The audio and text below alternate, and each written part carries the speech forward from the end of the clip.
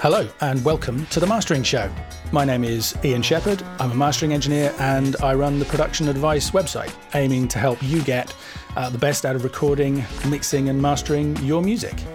This episode, it's hard to convey how excited I am to be talking to my guest, because we all use the word legend occasionally, and I probably use it too much. You're looking for something to describe somebody and you call them legendary, and it's always a little bit tongue-in-cheek, but in this case, it's not tongue-in-cheek at all, because I'm talking to Steve Lillywhite, who is a genuine legend. So, Steve, thank you so much for agreeing to talk to me today, and anytime. Welcome to the podcast. Yeah, I think I would be a legend if I died tomorrow. I think that, to really cement legendary status, when you're sort of on the edge of the legendary status, a death will cement it for sure. So that's one. Okay, well, in that case, you're not legendary. I don't want you to die, so let's not say that. But I mean, come on. For anybody who's listening to this who doesn't know your track record, I'm not quite sure why you're listening to this podcast. Well, I've been very lucky, to be honest. Over the years, I've worked with some fantastic artists. One of my things, and it's so simple, is that how do you get a hit? You need the work. How do you get the work? You need a hit. So it's sort of a catch-22 situation. So when I got my very first hit, my first thought was, this is brilliant. I've had a hit. Now I can work with really good people, and if your ego doesn't get in the way, I want to do as little as possible. And I want to work with the best people. And by working with the best people, you've got to have a hit. All of a sudden I had the hit. So it was sort of simple after that. How did you get your hit? Was that the Psychedelic Furs? No, it was Susie and the Banshees. Okay. Hong Kong Garden, number 7 in 1978. And it was a great record, actually. And I knew it would be a hit because punk rock was this sort of wave that was coming across England. And I'd read about Susie and the Banshees. They'd done this legendary Lord's Prayer at the 100 Club, and they were written about front page of all the music press, as you remember, Sounds, Melody Maker, and NME. And all they had to do was to make a good record, and I knew it would be a hit. And they'd recorded their first single for Polydor, but the band didn't like it.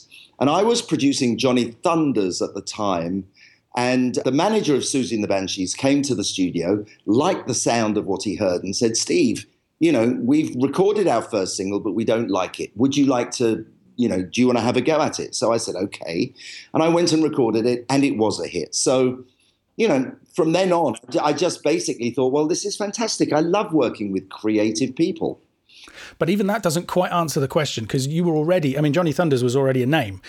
Well, okay, let's go further back than that. I was an assistant at a studio called Phonogram. I started in 1972, and at weekends, and it was a very, this is for technical people, and they'll find this funny. There's plenty of them listening to this. Yeah, this was the last studio in London that had a separate machine room. So I was in what was called Room B. And there was basically a swan neck microphone on the mixing desk that came to an Auratone style speaker in Room B. So I would hear the music from the monitors through the swan neck microphone into my little Auratone. And the engineer would talk into the mic and say, okay, play from the top, or record on track 12, or a drop-in was called a cue to press. So I became this sort of incredible tape op, because I would listen to the music and I would sort of think, well, maybe they want to do the second verse again. So at the end of a take, I would go back to the second verse while they were discussing it. So then when the engineer said, yes, we'll do the second verse again, I was right there, because in those days it was the time of the tape rewinding. Mm-hmm. So this is actually one of my theories, is that you can either do the least in your job, or if you've got a sort of not boring job, but a job that doesn't, really all I had to do was press buttons, and so, I had to make it as interesting as possible. And it was great, actually. So I became a really great tape op. But the thing was that I never saw what was happening on the engineering side, because there literally was not a, There was just in a room. There was not a remote on the desk. So if I wasn't at my station, they couldn't hear what the song was. So I had a talk back, but I was told you mustn't talk back. And quite rightly, because I wasn't part of the bonhomie of the control room, you know. So as it was a wonderful studio and it was studio culture, there was promotions to be had, and you went from tape op to engineer. And, you know, there was a sort of in-between part, but how could I even get an engineering job if I'd never been in there? So my boss, who was a wonderful, wonderful man, basically allowed us at weekends or any downtime to go and do our own session. So I took in this band who were Ultravox. Actually, they were called Tiger Lily at the time. But this was the first incarnation of Ultravox with a guy called John Fox. With John Fox, which, you know, in my head was actually a better version of Ultravox. It was like a sort of a punk rock, Roxy music. It was much more punk, wasn't it? Yeah, it was more punk. So I did their demos, actually. And then the band went off to Island Records and got a record deal. And Island Records said, look, who's going to produce? They said, we love working with Steve. They said, well, who's Steve Lillywhite?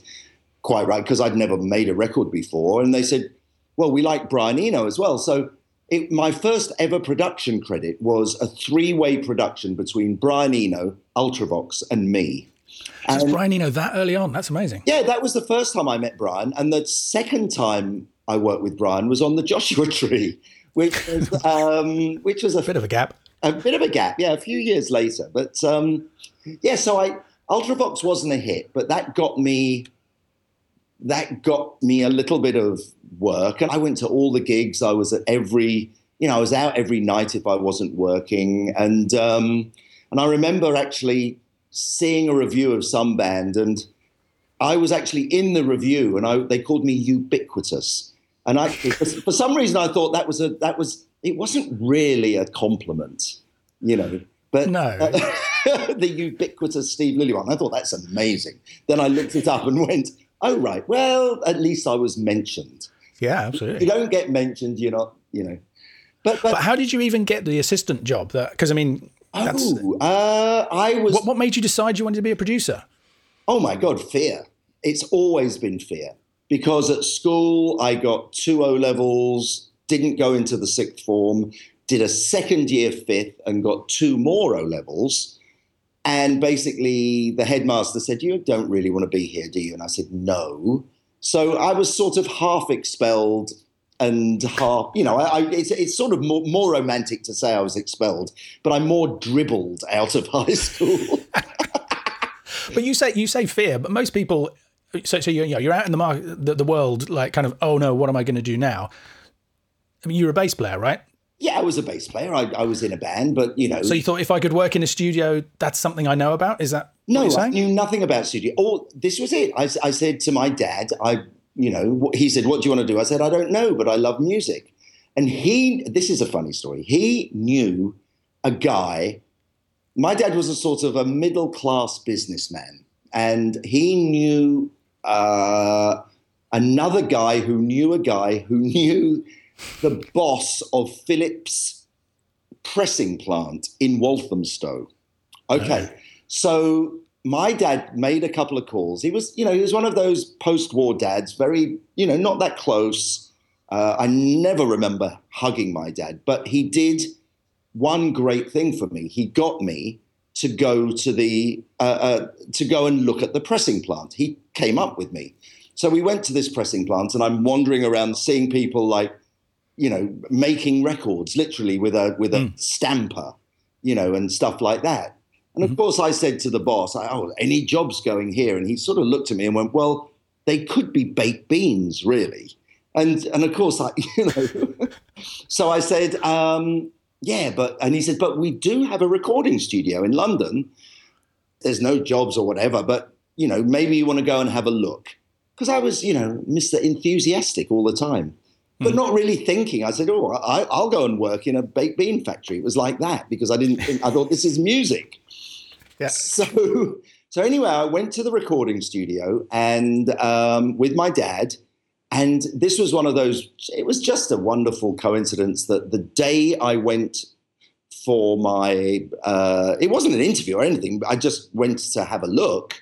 was that one of the two tape operators decided to quit.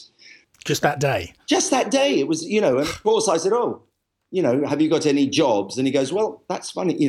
We get... It's amazing how often that happens, because I talked to Matt Colton from Alchemy Mastering recently, right, and he said virtually the same thing. He was chatting to a friend in the pub who said, maybe you should look in, I think it was Music Week or Melody Maker or one of the magazines, So, and Matt kind of looked, and sure enough, that day there was a job available at a mastering studio, and off he went, and that was the beginning of it all. It's bizarre how that happens. It is. It's, timing can have a lot of great benefits, but, it only gets you so far. At the end of the day... well, then you do what you said, which is being the most useful person in the room for whatever it is you're doing. The best T-boy. And for some reason, being in a recording studio environment was just something I loved.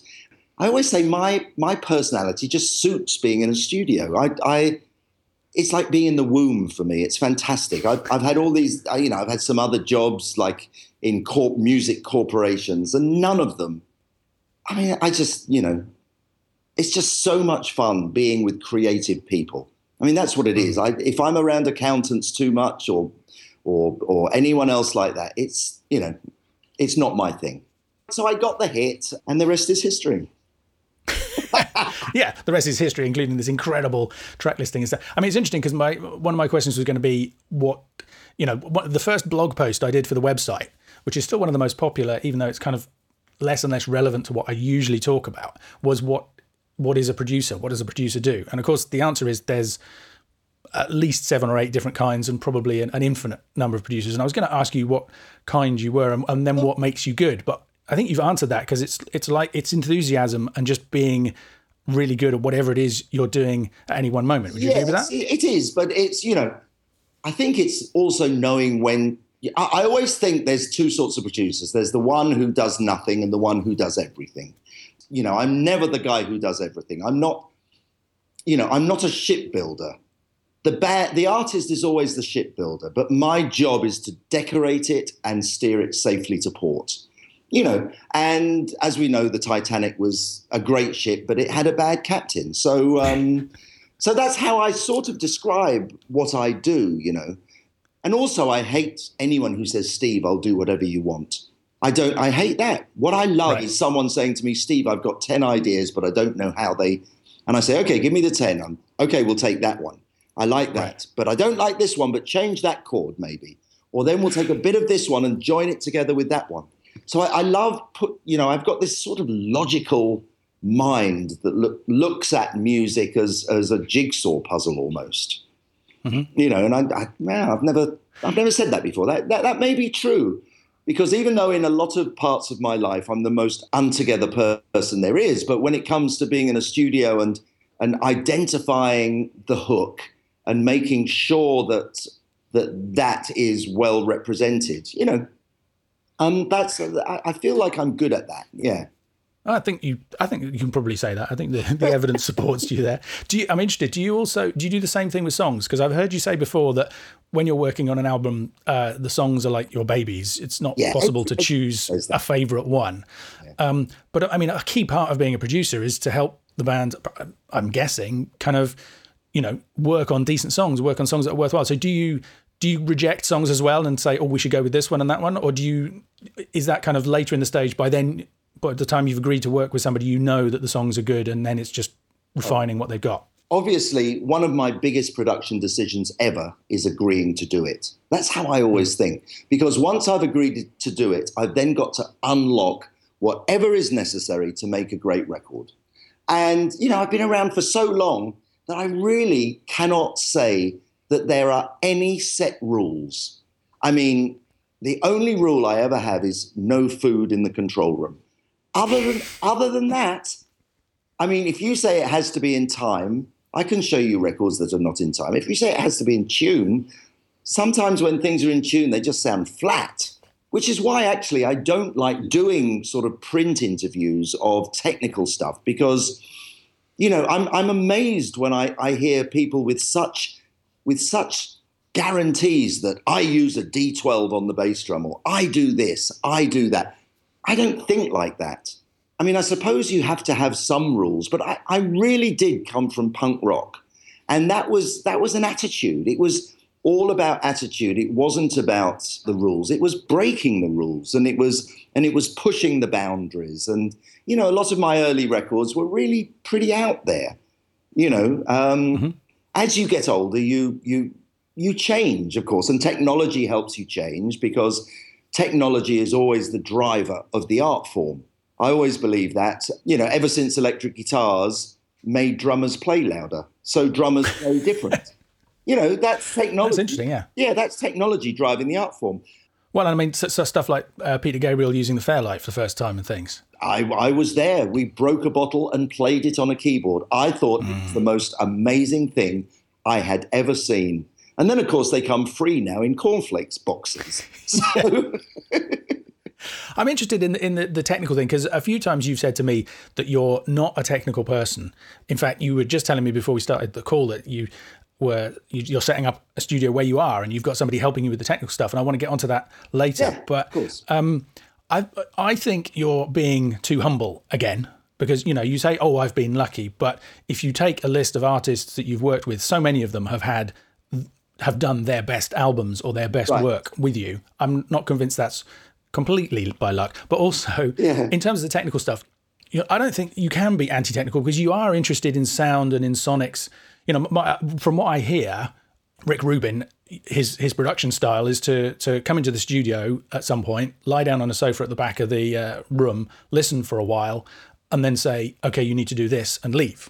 Right. I don't know how accurate that is, but I feel like you're much more involved than that, because I'm horribly hands-on. I could never do 2 albums at the same time. And by the way, I'm not humble. I'm arrogantly humble. That is actually my favorite expression. I'm sort of arrogantly humble. I'm humble, but hey, you better know who I am. Yeah, see, that's good. That's interesting, because I'm a mixture of, or I think mastering engineers have to be a mixture of humble and arrogant as well, because at the end of the day, it's an arrogant thing to come in and say, okay, I'm going to make your music sound like this, that you've been working on for 2 or 3, 4 years. But you also have to be humble in the sense you have to take that step, kind of listening to what's there and appreciating what was good about it to begin with. So going back quickly about, you said, do you change the songs? At the end of the day, I always think, who is going to play this record to their grandchildren? Probably not me, probably the artist. So when it comes down to really some, you have these times in the studio where you butt heads and you say it should be like this, and they say, no, it should be like this. For me, I will say my thing, I will use my examples, I'll make my case. But at the end of the day, I probably won't be playing this album to my grandchildren. They will be. So, of course, without the artists, we're nothing. And I always believe that. And that's how I sort of run, really. I can relate to that as well, because there are mastering engineers who one of the first things they do is kick stuff back to the engineer or the producer or the artist and say, no, you need to fix this, and this. That's not me. There are times when if I think there's a real problem, I'll kind of make suggestions, but more often than not, it's, okay, this is what they have, this is their vision. How can I help it get closer to what they want it to be, rather than kind of just going in and creating havoc. I'm also interested about, because I have a theory about what makes you good, and you can see whether you agree with me. Because you say you came out of punk, and obviously that's true. But then you went on to work with Peter Gabriel, who was, had just left or recently left Genesis, which is kind of everything that punk was rebelling against. Yeah. And you've said that you're interested in kind of sonic landscapes and, there are loads of creative sounds on your records. I hadn't noticed before the violin on Sunday Bloody Sunday. There's a big violin solo at the beginning of the song. I hate it at the beginning. It's really? The first song on the album. And what do you hear as the first production thing is someone who's not in the band. No, it's disgusting. It should never have been in there at the beginning. It should have been used from the middle section onwards as an addition. No, that's still one of my... Oh, okay. I'm sorry to bring that up. No. I've got many. That's the trouble when you listen back to your records, But there's loads of other stuff as well, isn't it? Like the way that the drums suddenly go up in pitch as well as speed. Do they at the end of No Self-Control? No. That's on Games Without Frontiers. Yeah, no. Well, actually, that was my idea. You see, I am being I'm not, we slowed the tape down half speed for the last bit, but then we overdubbed things at 30 IPS at normal speed. So everything doubled in speed, but some things didn't. And that's at the end of, if you listen to the end of Games Without Frontiers, you'll hear that half the track goes at double time, and that's going from 15 IPS to running the tape at 30 IPS. I can't remember, it's something like that, but I remember doing that, yeah. The thing with Peter is that when I got the phone call, I thought it was someone mucking around because, as you say, Peter came from before 77, and anything before 77 to us skinny white boys was, and the fact that he wore a horse's head, that was as bad as it became, But of course, I would never let guitarists bend notes in those days. And that's dismissing everything that Dave Gilmour's ever done. So, I'm a lot more open now. When Peter called me, but he said, Steve, I want you to be who you are. I don't like all that. He wanted the attitude of punk. And that for me was always the most important thing about punk rock, because musically it was a limited art form. I was lucky to work with your XTCs, Psychedelic Furs and stuff. But and I never worked with the UK subs and those sort of bands who were just, but they all had the same attitude. It's just I always went more for the music. And Peter said, look, I want that attitude. So we were always doing the thing that wasn't the usual thing. That was our, it was. Yeah, and I think you achieved that because with that album is a perfect example because it's nothing like what he was doing with Genesis or even, his first album. I think, I think you've confirmed my theory, because my theory is that, you came from punk, but actually you've got, I think, quite a lot of appreciation for all that more kind of proggy attitude and the clever stuff. And I think you strike the perfect balance between them. My theory is that if you had a punk band, you would persuade them to put in some interesting proggy stuff. And if you had a prog band, you'd get it more stripped back and lean and authentic and simple. No, you're right. And I think maybe XTC, in retrospect, were that band. Okay. XTC were fantastic. That maybe a little bit more arty than punky, but they had their songs. Some of their songs, like there's some great songs on Drums and Wires and Black Sea, 2 great albums. But if you like XTC, you like everything they've done. They're one of those bands, really. So I'm going to take a little tangent, and ask you something that's always interested me, which is what happened to U2's sound? Because the 3 albums that you did, to me, they're very lean, they're very crisp, they're quite open sounding. And then things get much more thick and dark and kind of maybe a bit muddy sometimes. Some of their albums I don't actually think sound in a technical sense. I mean, they have amazing atmospheres and all the rest of it, but they don't sound that good. So my theory is that's Daniel Lanois's fault. Was that right? It was a combination. I think Brian Eno. No, it was more Brian. Brian is more and the band not wanting to stay the same. Okay. I've learned so much from U2. That the idea that, or maybe we learnt together, or maybe I helped them learn. I don't know.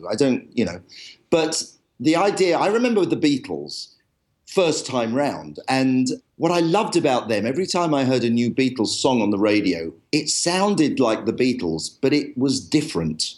Whereas the Dave Clark Five and all these other bands, every one of their singles always sounded like their last single. Because the Beatles didn't sound like it, but you knew it was the Beatles.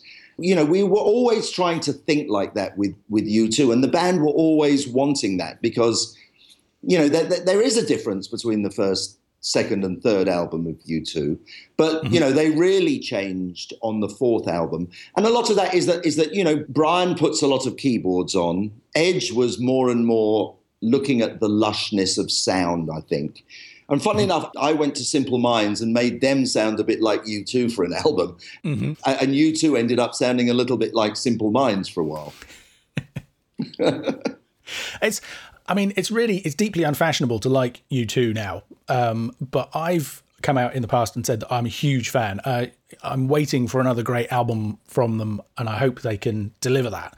But I mean, same thing applies to Coldplay. People are very anti, especially indie musicians. You know, I work with a lot of independent artists these days rather than the majors, and you know, there's this kind of blanket. But for me, I was wondering what you think of this. I think the ability to create something that is accessible and speaks to such a huge audience. I mean, on the one hand, you could say it's a corporate sellout thing. On the other hand, you could say, I mean, that's what it's all about. You know, the biggest artists in the world, you're Adele and Beyonce and all the rest of it, and U2 and Coldplay and these kind of acts. That to me doesn't seem like a reason to kind of poo-poo what they're doing, to dismiss what they're doing. That's something to be celebrated. Do you agree with that? Oh, of course. I mean, look, it becomes more and more difficult to dodge the bullets, as we say, as you get older. You know, and I think U2, you know, I don't know. That there is a theory, maybe, and is that Coldplay have done what U2 should have done. For me, Coldplay have managed to enter the modern world a little bit more than U2. You know, Head Full of Stars, songs like, you know, they're really good. I'm loving Coldplay in a way. No, Coldplay are the real, I hate people who say the real deal, as if anyone is not, you know. But they have managed to change to the modern sound and to remain relevant, maybe a little bit better than U2 at the moment. See, that's interesting because I know exactly what you mean and I kind of agree with it. On the other hand, it almost makes it less interesting to me. I'm almost more interested in U2 not quite getting it right than Coldplay nailing it. Do you know what I mean? Oh, yes, I understand that. It's a little bit, yeah. Well, I know the U2 method of making records, and it's so chaotic, which is why they do at times reach such incredible heights. The argument that great art can only come from chaos is maybe the mantra that Bono is always thinking about in the back of his head, even if he doesn't say it. Mm-hmm. Everything about U2 is so well organized, except the art. The art side of it is just so wonderfully, you know, everyone knows the stories about Bono singing with the 58 in the control room, full volume, you know, but that is really true. And he's even sung on the mastering at some point, apparently. Yeah, I've heard that. Yeah. So, you know, I don't know Coldplay. I've never worked with them. I've worked with U2 on 9 albums or so. You know, obviously I'm a lot more close and they're my mates, and I've known them for well over half our lives. You know, I was talking to someone today, I said, God, Bono was 22 or 21 when he sung the first album.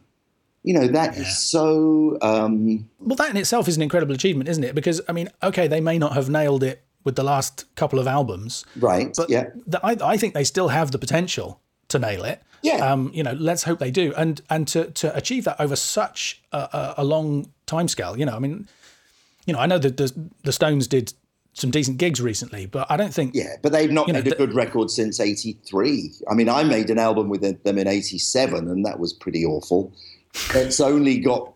their albums have only got worse since, you know, but... No, tell us what you really think, Steve. No, look, I know. It's, you know, I always say I made the worst Rolling Stones album until the next one.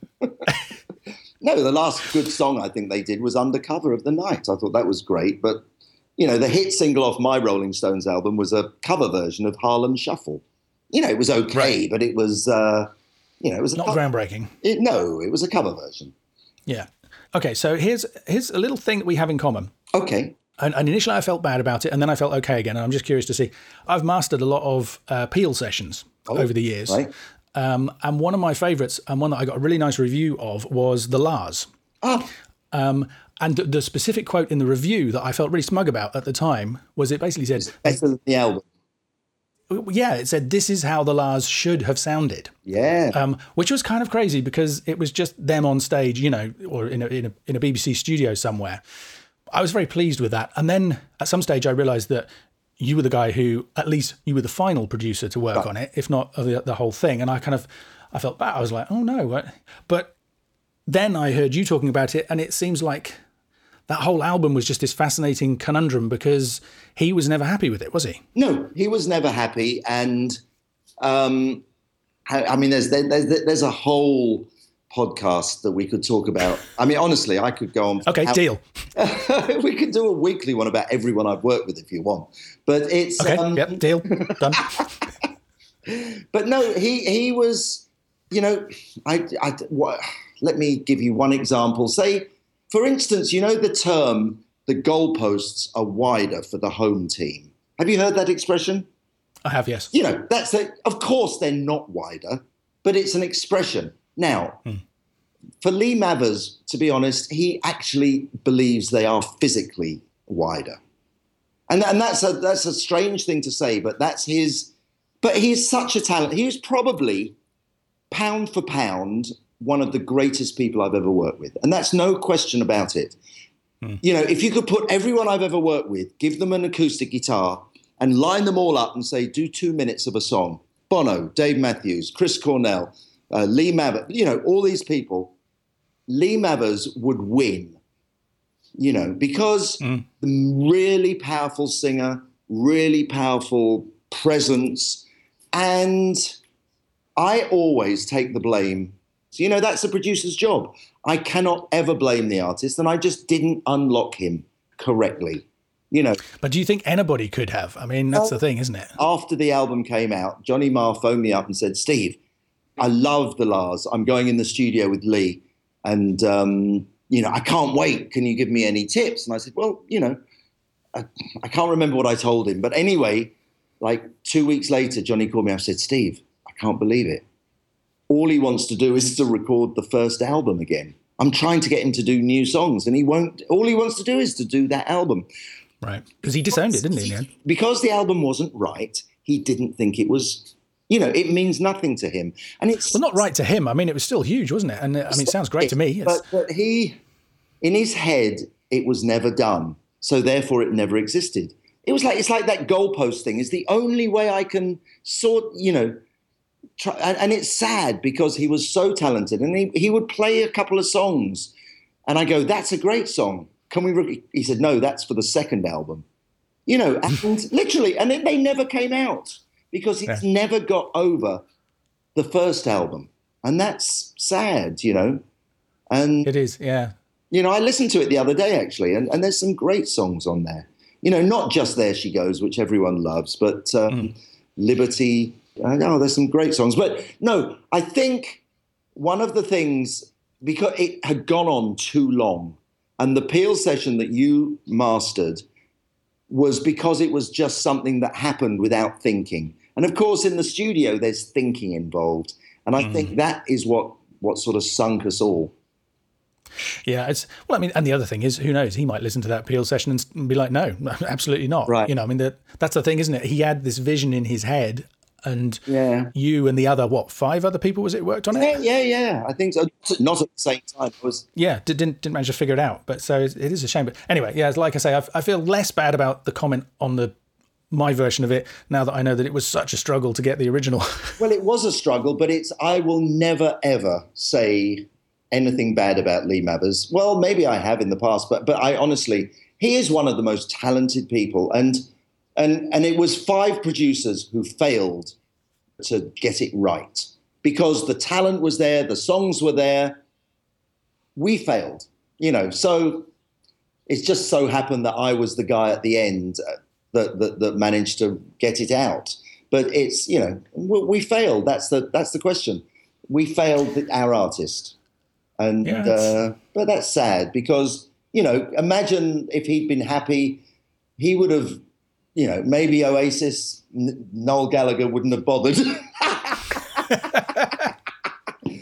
I like how you turned that into a positive there. Exactly. Okay, so going back to the gear thing and the techie thing, because I think you're probably more insecure about the technical stuff than you need to be, or again, more humble. Because am I right that you effectively had a home studio really early on before it was? Yeah, I had a home studio when I was married to Kirsty, and I would do I mean, I think I mixed the one Smiths thing I ever did. I mixed a song called "Ask" in my studio on my own. I didn't have an engineer or anything.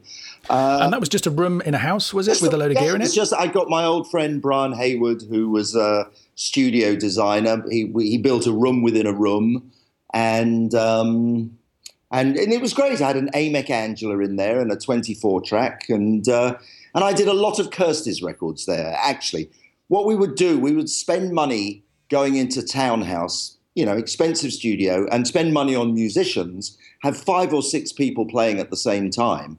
And then just do a lot of takes, no overdubs. And then I would go home and I would edit the multi-tracks and make the decent, because when you have 6 people playing in a studio at the same time, if it doesn't sound like a record, you're not doing it right. I think that's a pretty good rule of thumb. 5 or 6 people should make it. It should sound like a record if 5 or 6 people play. If it doesn't sound like a record, then there's something wrong in the arrangement, something wrong in what people are playing. So we would spend a lot of time playing the song in the studio and just recording everything. And then I would take it home. I would edit between the takes. And then because with Kirsty, you needed about 10 tracks for vocals on every song, because every song was a Beach Boys. Hundreds of harmonies. And, I could never tell her don't do it because she was so bloody good at it. So then we do all the vocals and then go back to the fancy studio to mix it. Mix the singles maybe, not necessarily all the songs. But, I had a home studio then. And actually today is the day, my first day ever since 1995, actually, when Kirsty and I split up, that I've been in the studio of my own. So it's quite, a landmark occasion. A landmark occasion, although there's not any tape to be seen, obviously. No, that's sad. It's interesting, you were talking earlier about tape and the rewinding thing. That is the biggest factor that I hear talking to pro engineers, because there's a lot of nostalgia for working on tape. And I think lots of people who've never done it don't realise what a pain in the arse it was. Oh, it was a complete pain in the arse. And the whole rewinding thing that you're talking about, that... Or the running, getting to the end and not having quite enough time to do another take at the end of a reel. Where are you at with that? Was there actually I've heard other people say there is a benefit to the rewind time because it gives people time to process and to kind of cool down and internalize what just happened. And yes, but it's always the producer's job to lead on that. If you feel that you need that time, you can't blame the technology that it's too quick. No, that is a ridiculous argument, Ian. If you think that someone is going to benefit from their performance, and actually the only artist I've known who actually has ever done that is Chris Cornell. I did a solo album with him, and at the end of a take, I would go, okay, blah, blah, blah, nothing. He wouldn't say anything. And so I just, but then he wasn't angry or anything like that. He was just getting himself again. He said, okay, hold it. Oh, he would say something like that. I would. 5 minutes just sitting there. So, okay, go again. So, yes, it's very important if with things like overdubs, you don't go immediately. You do let people get ready to start again. Mm-hmm. Well, and it's different for every artist, isn't it? Because there's people where it's the first take, and there's people where it's the 10th or the 12th take, right. And then there's people where it's scattered throughout all the takes. I mean, what I actually think that, for me, I would never live in any other time other than now. And I mean that with everything in my life, and that includes studios. I love the tape. The thing about tape is that so many, probably 50% of your time in the studio, you would hear something coming in of a band, because bands would play at the same time. And then you say to the band, come and have a listen. They come and have a listen, and it didn't sound as good. And you couldn't put your finger on it in terms of anything, that it just didn't have it. So tape was all, people say, oh, I love the sound of tape. But tape was actually it was always a compromise. I remember thinking, I'm going to put a dog whistle on a song, because wouldn't it be fun that on the 4th track, everyone's dog would always start barking and no one knew why. So I ended up putting the dog whistle on, and actually we couldn't actually get it. No, this is more of a mastering thing. This was before CDs. John Dent. Do you remember John Dent? Oh yeah, absolutely. John Dent could not master it. The mastering wouldn't go up to what the dog whistle frequency was. Yep, exactly. So you couldn't put a dog whistle on a song. Now, actually, you probably could, and you could have people's dog always going crazy on track 4. But I think the Beatles wanted to do that in the outro, in the run-out groove of Sgt. Pepper's. Right. I'm pretty sure there's a little loop in there that included, but it's not a dog whistle because you're right, because you can't go high enough in frequency, so we can hear it as well, and it's not as annoying to dogs as you would want to be. Anyway, okay, so you've mentioned mastering, and this is the mastering show, so I should probably. What's your experience with mastering? Do you get involved or not? I mean, has it been good? Did you send stuff off and then hate the way it comes back? Or are you always there making absolutely sure it's right? How does it work with you? There's that one guy in LA. I won't mention his name. But, I and it was on no, I can't say that because then you'd know who it was. It was on an album I produced. and I remember sending it and it just sounded so crunchy and so, loud. And so everything that, your wonderful podcasts and your way of teaching the world, that it's all just apparent. It's nothing to do with it's volume, but it means nothing, because what is volume? That whole thing that you so eloquently try and educate us all. And of course, so from then on, my favorite catchphrase was to a mastering engineer, don't make it worse. But as you know, mastering it's like, well, it's called mastering, but is it the same? It's nothing like what the guy used to do. It's a completely different set of parameters and stuff.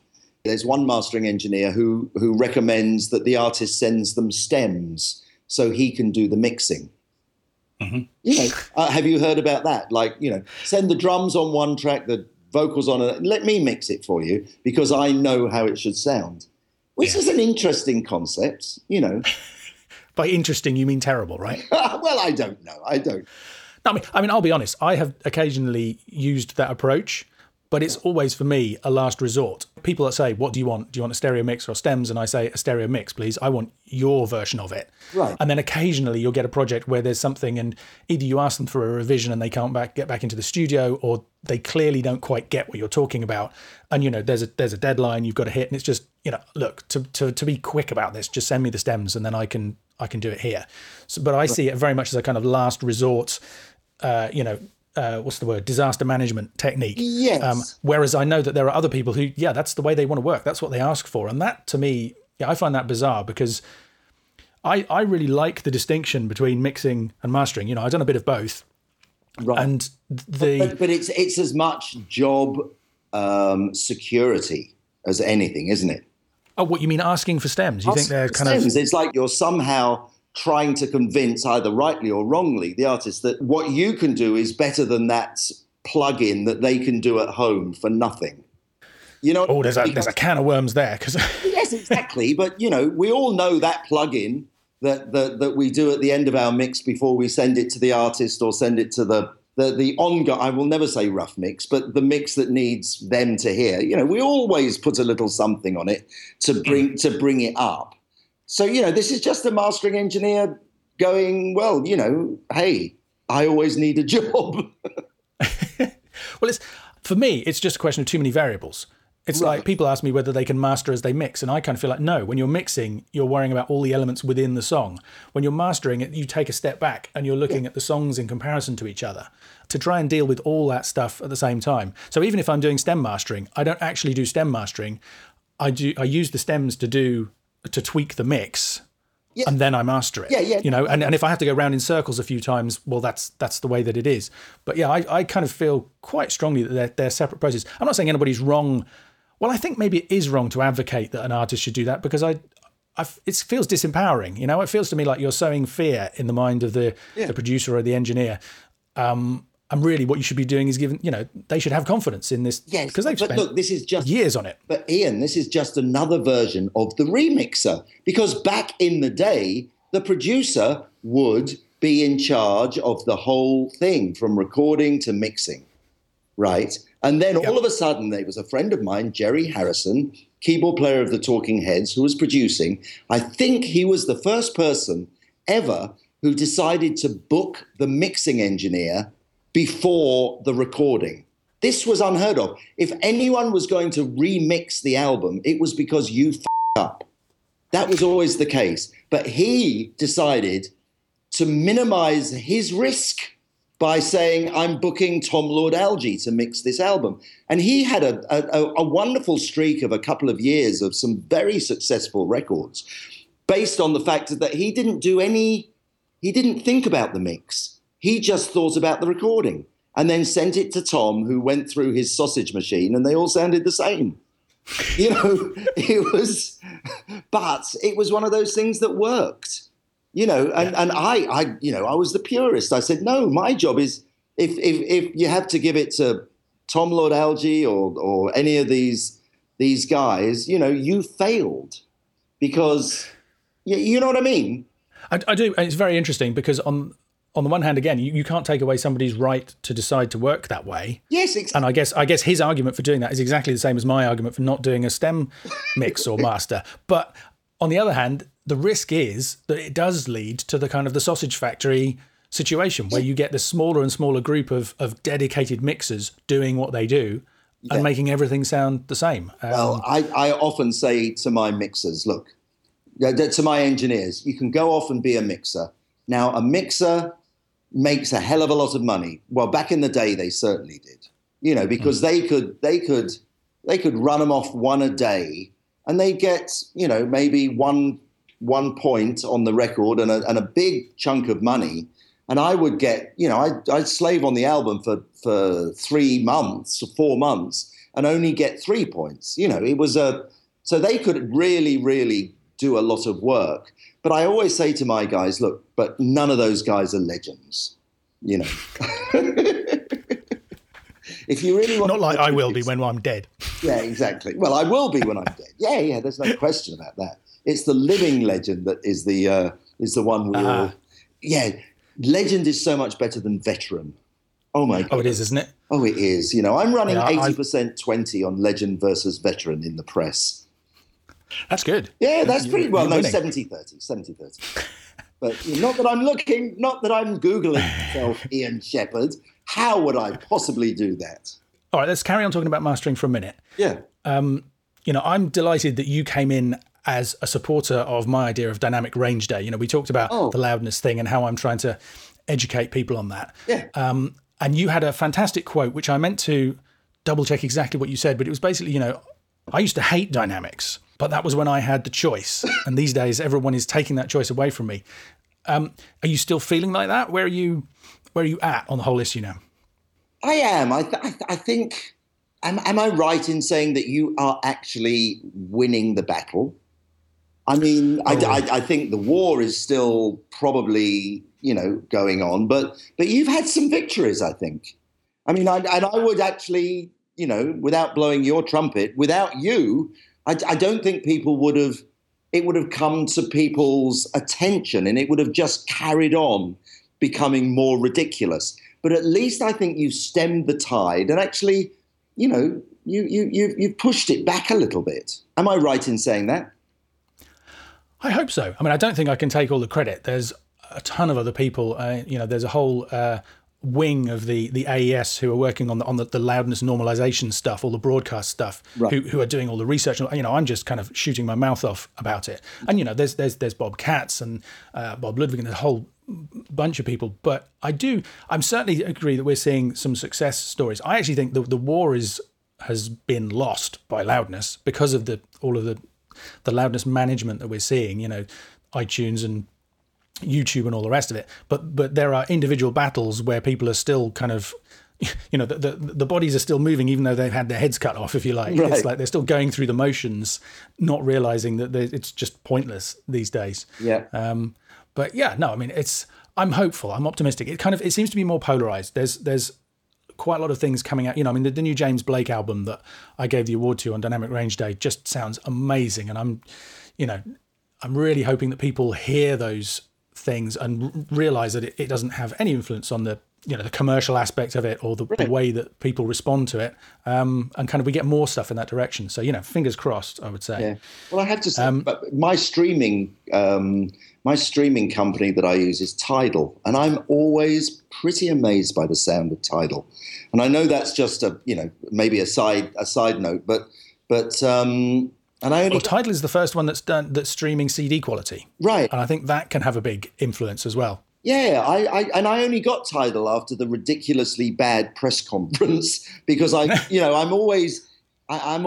pretty obsessed with great failures of life, and so the fact that it was so universally condemned, I thought, well, I need to try this. So I put my credit card in for the free month, completely ready to cancel my credit card after the month. And I started listening to it and I went, oh my God, I love this sound. So, so I'm still the only white person subscribing to Tidal. Well, that could change. And they're going to be introducing, I believe, loudness management soon. So I'm looking forward to that. So how about now? You're in a studio in your house. I think you've got a controller for a Pro Tools system. Is that right? That's right. And you've got multiple monitors like, what's the name of the film you mentioned? The Milk Monitor. No, like Minority Report. Like Minority Report, thank you. No, look, this is, you know what? I think our hour is just about coming up, Ian. I promise you, I will give you the rundown on the most recent Steve Lillywhite on the next podcast, because no one's going to bother listening more than an hour or, closing in on an hour. So can we do that? Because there's lots of other things I can talk about as well. I would love that. Okay, let's do that on the next one. Okay, so we'll wrap it up by saying that you are working on something very exciting. Yes. In a studio in your house in Jakarta. Yes, I'm living in Southeast Asia at the moment, and I'm also working for Kentucky Fried Chicken. You see, there's a whole thing that is my job at the moment. But I will tell you my job at Kentucky Fried Chicken next time. This is going to be interesting, Ian. I can't wait. One thing I know that you can talk about at the moment is the fact that there's a documentary being made about you. And in fact, I think I'm right in saying that the teaser video for that is on YouTube now. Is that right? It is on YouTube. This friend of mine basically phoned up and said, Steve, we need to document. You're such, you make great records, but your personality needs to be exposed. And I went, well, I'm boring. And she said, no. So she said, give me a day. We'll make a teaser video. And we did that. And she said, can you just get someone famous to say a couple of things to help get the funding? So I phoned up Bono and I said, look, can you just say a few words for this teaser so we can get the funding for this documentary? And he just, he knocked it out the park, of course. And it's a 5-minute teaser, but it makes me think that it could be a pretty good documentary if I get my poop together. It absolutely could, and anybody listening to this interview will agree with that. So I'll make sure I put the link to that in the show notes for everybody at themasteringshow.com so that you can take a look at that yourself. Steve, thank you so much. I've enjoyed it so much, and I can't wait to get you back and hear about all the stuff that's going on right now. In Indonesia. I'll speak to you soon, Ian. Thanks, Steve. Cheers, mate. Bye-bye. So there you go. I hope you enjoyed listening to that as much as I enjoyed recording it with Steve. If you did, I'm sure you'll also enjoy the episode before where I interviewed Sylvia Massey about her new book. Head over to themasteringshow.com to hear that, and there are a ton of other shows there with all kinds of stuff about recording, mixing and mastering music. You can also check out my website, productionadvice.co.uk, and come and say hello on Facebook or Twitter. And Steve is out there too on Facebook, and I can guarantee that his is one of the most entertaining feeds you will subscribe to if you choose to do that. This week's episode was edited and mixed by John Tidy from reaperblog.net, and the music was by Kaylee Law. Thanks for listening.